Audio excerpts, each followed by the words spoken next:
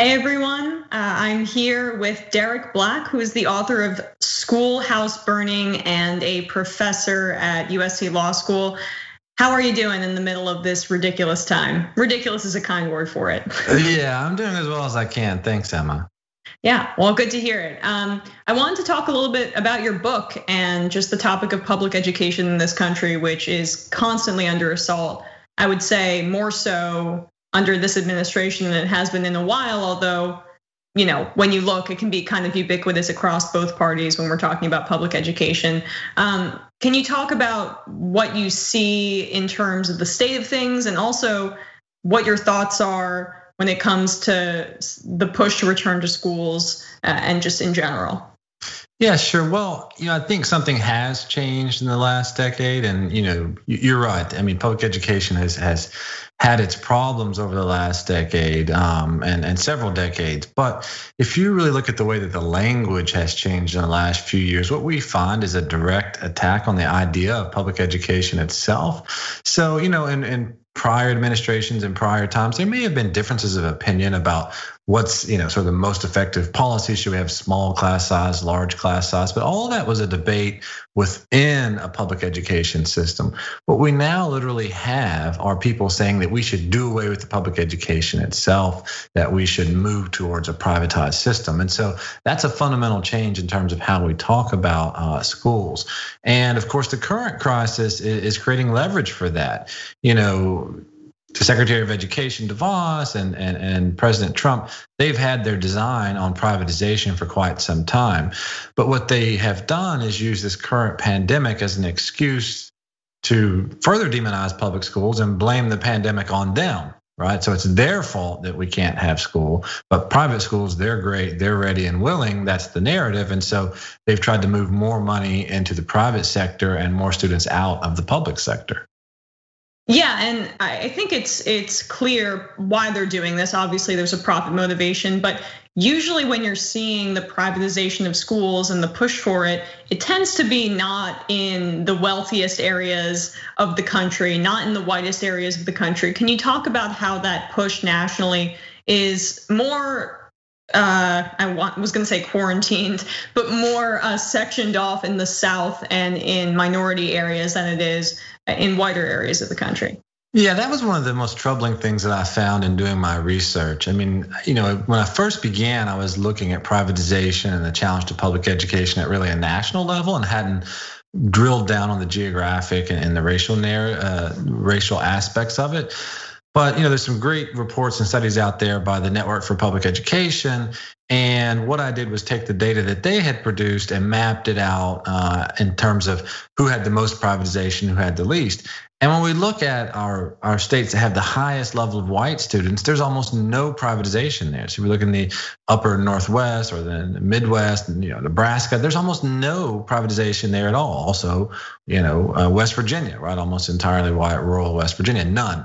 But when you look at the Southeast, there's this huge, enormous block where there is extremely high levels of privatization, and the same thing in the Southwest as well. So what I sort of tell in the book is the idea that this push to privatize is also caught up with the idea that government, or at least some aspects of government, does not want to fund the public education of low income and minority children.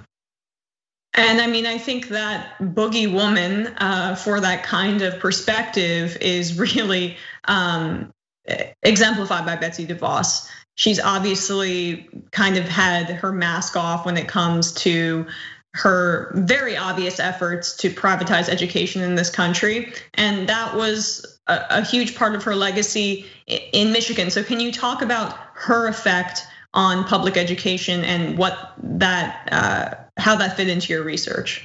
Well, I'll have to say that she kind of caught me off guard. I was talking to some folks in Michigan recently, and he said, "Well, why is that? She's behaved this way for a long time." And I said, "Yeah, but normal people don't normally behave this way." The idea that the U.S. Secretary of Education would leverage a pandemic to further her agenda was just startling. I mean, and she's been around for 3 years. You think I would have not been surprised, but I think even Congress was. I mean, they wrote the CARES Act, assuming that at least for this period of time, she would put aside her agenda and just do what's right by kids, right? Congress handed out, hundreds of millions of dollars for public education to make sure they were safe, distance learning, et cetera. And what does she do? As soon as she gets the money, she starts talking about creating a voucher program with that money. She starts insisting that public schools share enormous amounts of their money with the private schools and passing regulations to that effect.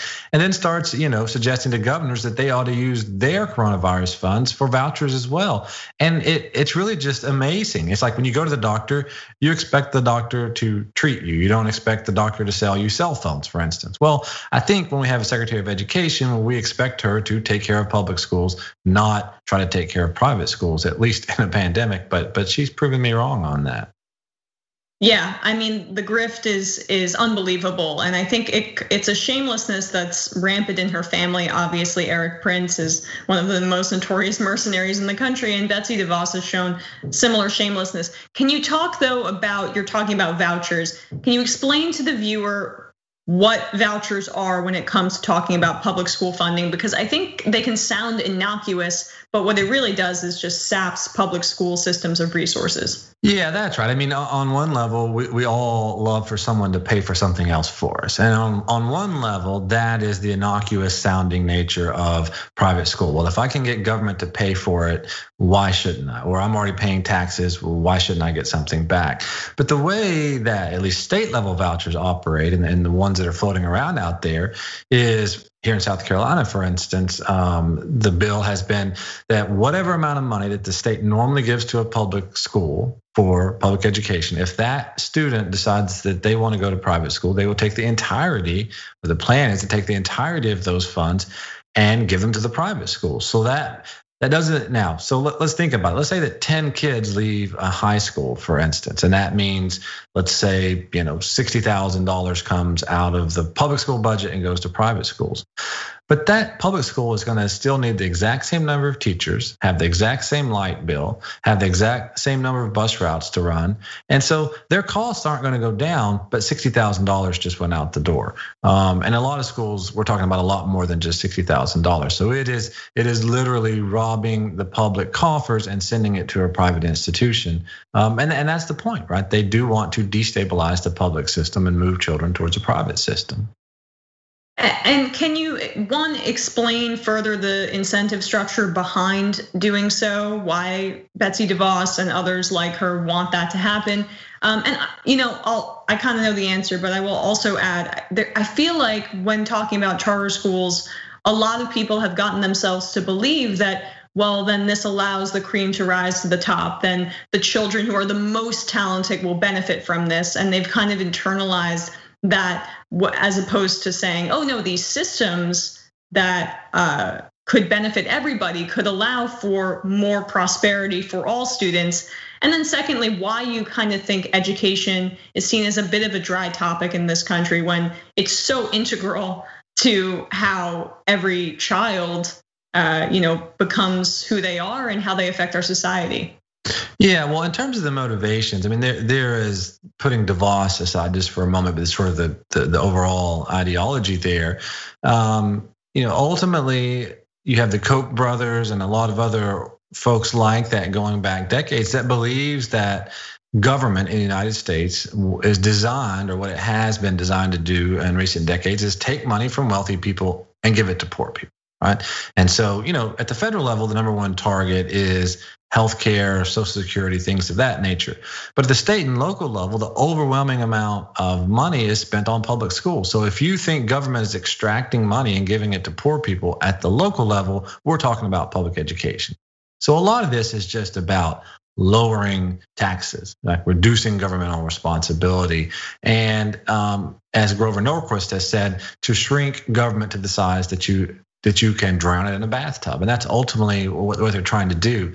The other part of this, though, which you're mentioning, is that when kids leave so the public system is open to everyone. They don't get to say no to any child, but the private system can pick and choose.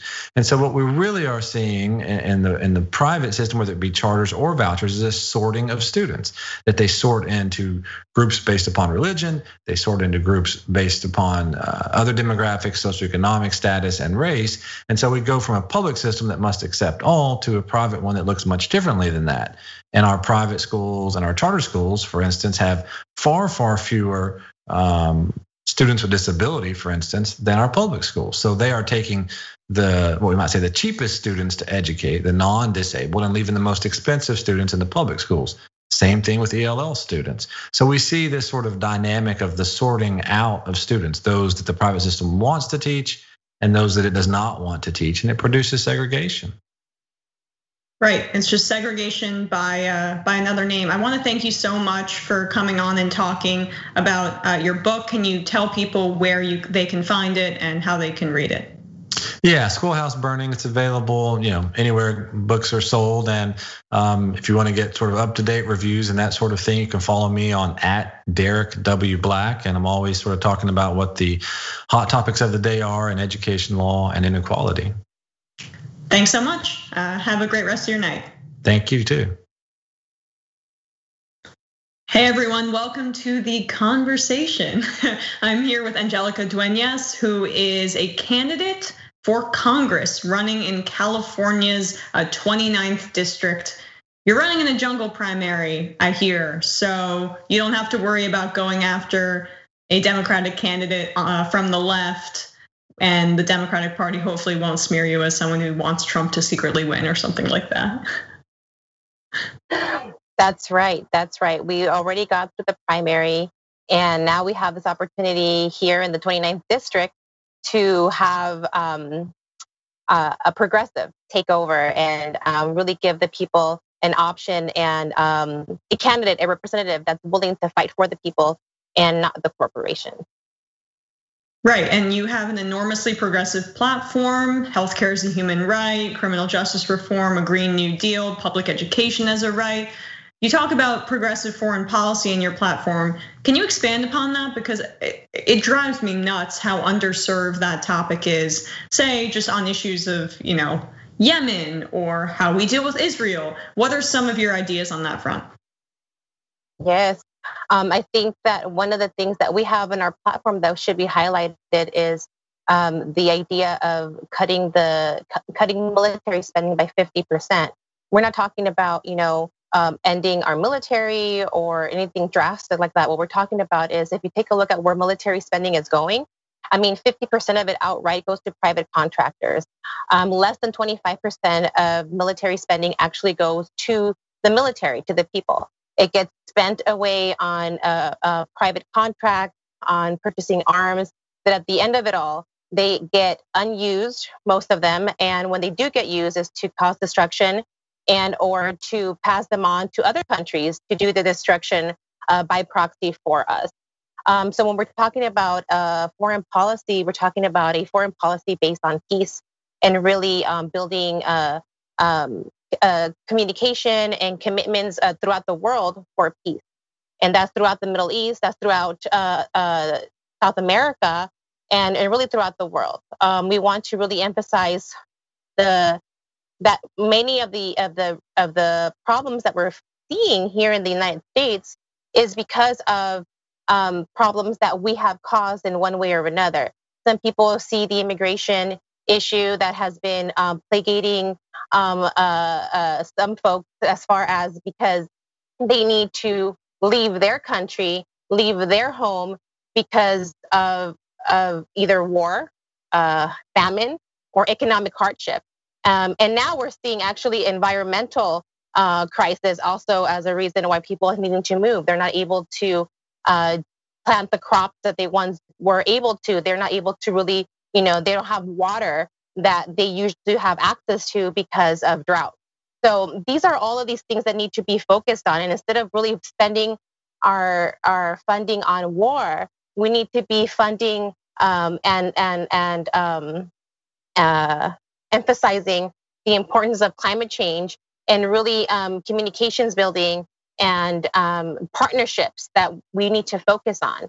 We need to focus on life, not death. And that is really what we're trying to emphasize in our platform, top to bottom, and locally and globally. Yeah, I mean, I totally agree with you. Unfortunately, no one gets rich off that kind of thinking. So what are you gonna do? But speaking though of those kinds of topics, you did, I guess, in 2017, protest outside Senator Dianne Feinstein's office, and in order to secure more humane treatment of our dreamers. And she has been central to so many of the military industrial complex's desires, her work on the intelligence committee. Can you talk about why you felt the need to protest in front of her office and how that informs your candidacy, and just also the topics you were just discussing? We were there in support of one of a dreamer that led a group of people who we were trying to push, and this happened throughout the country. So we were one of many groups that were going to their representative's office and asking, demanding that they did not vote, did not approve the budget for the year, did not vote to approve the budget, to hold back, and to, as the Democratic Party, really force for the Republicans to include a DREAM Act in the year's budget. So we wanted not a DACA, which is a temporary deferment of deportation, but a permanent solution, a path to citizenship.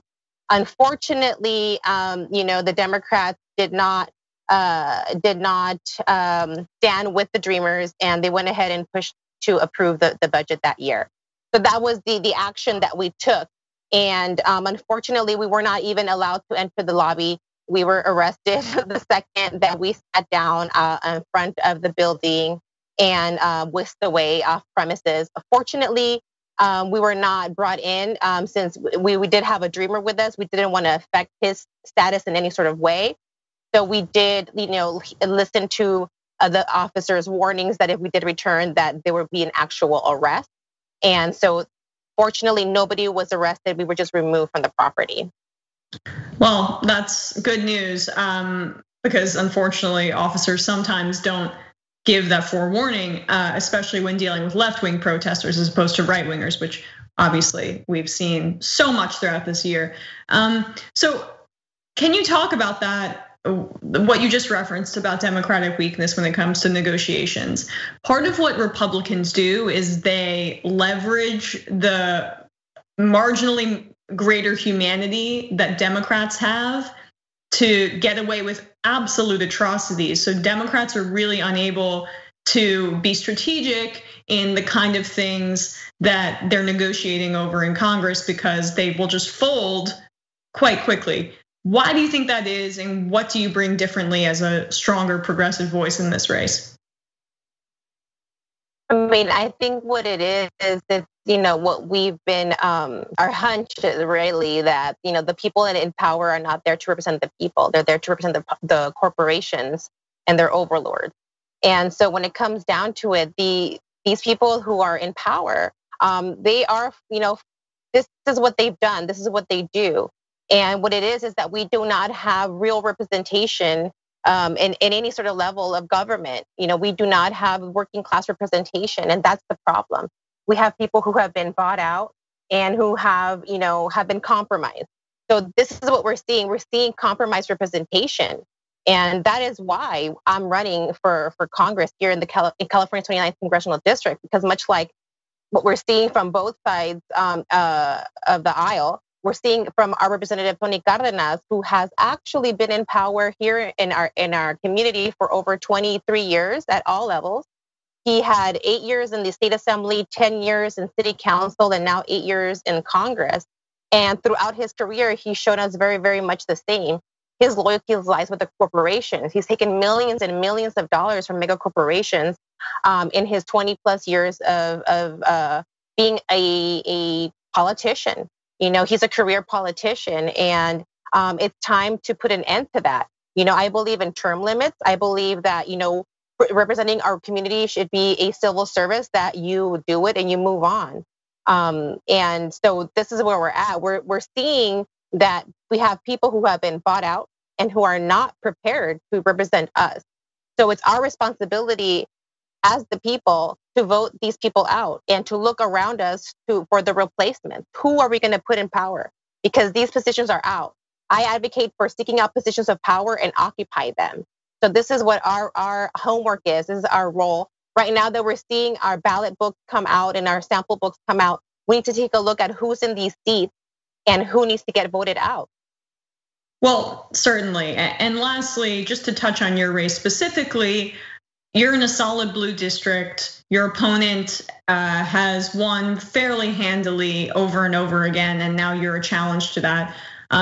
Have you gotten any pushback from the National Democratic Party or the DCCC or anything like that, even though it's 2 Democrats in the general election? So they really shouldn't be taking any sides, ostensibly, and should be happy with whoever wins the seat. Well, what I can say is that locally, the Democratic Party has not listened to us, even brought us into the discussion or consideration for endorsements or any of the sort. So we're definitely not getting the support. He's gotten endorsed by the local and the National Democratic Party. So we're not getting pushback per se. We've been, if anything, ignored for the time being and left out.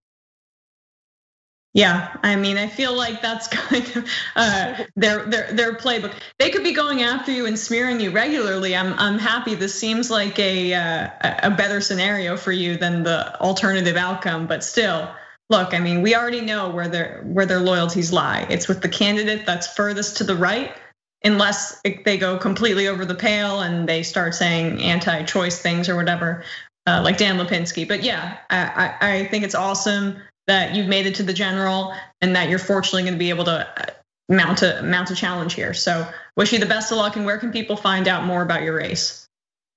You can find us at Angelica4Congress.com. That's Angelica, the number 4, Congress.com. Check us out. Maybe we can earn your support.